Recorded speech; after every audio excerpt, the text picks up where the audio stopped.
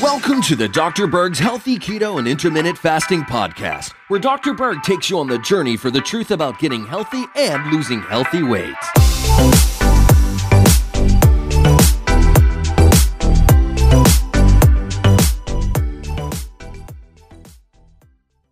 You know, when some people do prolonged fasting, they might end up with various symptoms related to the gallbladder. And that would be right shoulder pain or tightness that can go into the right side of the neck through here.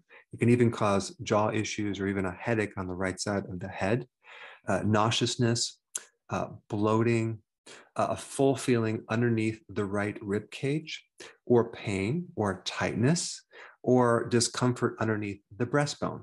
And what's happening is the bile is becoming a sludge, okay? It's called biliary sludge or bile sludge because the bile is becoming very, very thick. Because normally when you have the right ratio of bile and cholesterol, everything's fine. But when the bile becomes deficient to a certain degree, the concentration of cholesterol and other things in bile become more concentrated or super concentrated. And things start getting thicker and it backs up to the pipes or tubes, bile ducts, and that causes the symptoms that I just mentioned. The person may even find that their cholesterol goes up because one of the purposes of bile is the elimination of cholesterol. And they may even notice on a blood test that they have higher levels of bilirubin or alkaline phosphatase. That is just an indication that there's some type of problem with the gallbladder and it's backing up into the liver. Now, normally this shouldn't happen when someone fasts unless there is a pre-existing problem with bile, like a bile deficiency, going into the prolonged fast. Because what happens normally when you eat, the gallbladder contracts and it squeezes out the bile. But if you're not eating, it doesn't contract. And the purpose of the gallbladder is to concentrate the bile. But if there's a deficiency of bile for some reason, which I'll go through those reasons, the person can start developing this sludge that kind of backs up through these little ducts. So we should probably get our ducks in a row, another definition of duct. So I'm going to explain the simple solution, but let's first just mention the things that can cause a bile deficiency.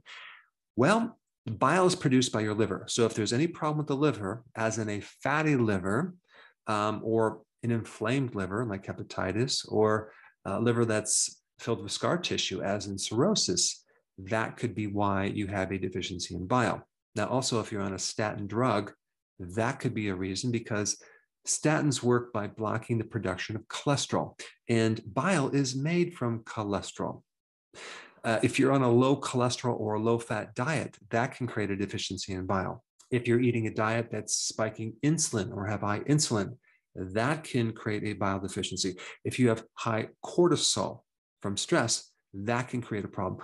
Or high estrogen for some reason. Maybe you're on birth control pills or hormone replacement therapy, or you just became pregnant. Have you ever heard about someone being pregnant and then feeling nauseous? Well, that's the reason. Now, it also could be that the person had gastric bypass because that alters the release of bile, and that could be the problem. Another problem is that if someone doesn't have enough microbiome, they don't have enough friendly bacteria. Let's say they just came off an antibiotic and your microbes make bile. So that could be the reason why you're deficient. And one last very interesting reason why someone can be bile deficient. They're on an IV nutrition. It's called parenteral nutrition. Okay, that has to do with having an IV put nutrition into your body versus consuming food that goes through your digestive tract. It doesn't have anything to do with parenting or being a parent. So what's interesting about parenteral nutrition is that if someone is on this for 13 weeks or longer, based on one study, 100% of the patients developed bile or biliary sludge, which, by the way, is the precursor to gallstones. I mean, if you think about what's in this nutrition, it's just terrible. 50% of it is dextrose, which is a synthetic sugar. They have soy oil, which is probably the worst omega-6 fatty acid out there. It's highly processed. It probably has hexane, which is a solvent. and has been known to increase liver enzymes as well as a fatty liver in people taking parenteral nutrition. And then they add amino acids, synthetic vitamins, minerals, some trace minerals. So what is the solution? It's called TUDCA.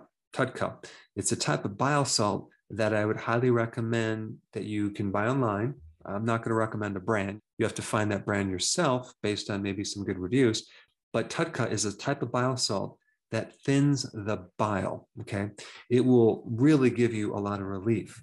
And you want to take TUDCA on an empty stomach. You want to take 2, and if it's very severe, maybe you want to take 2 on an empty stomach twice a day.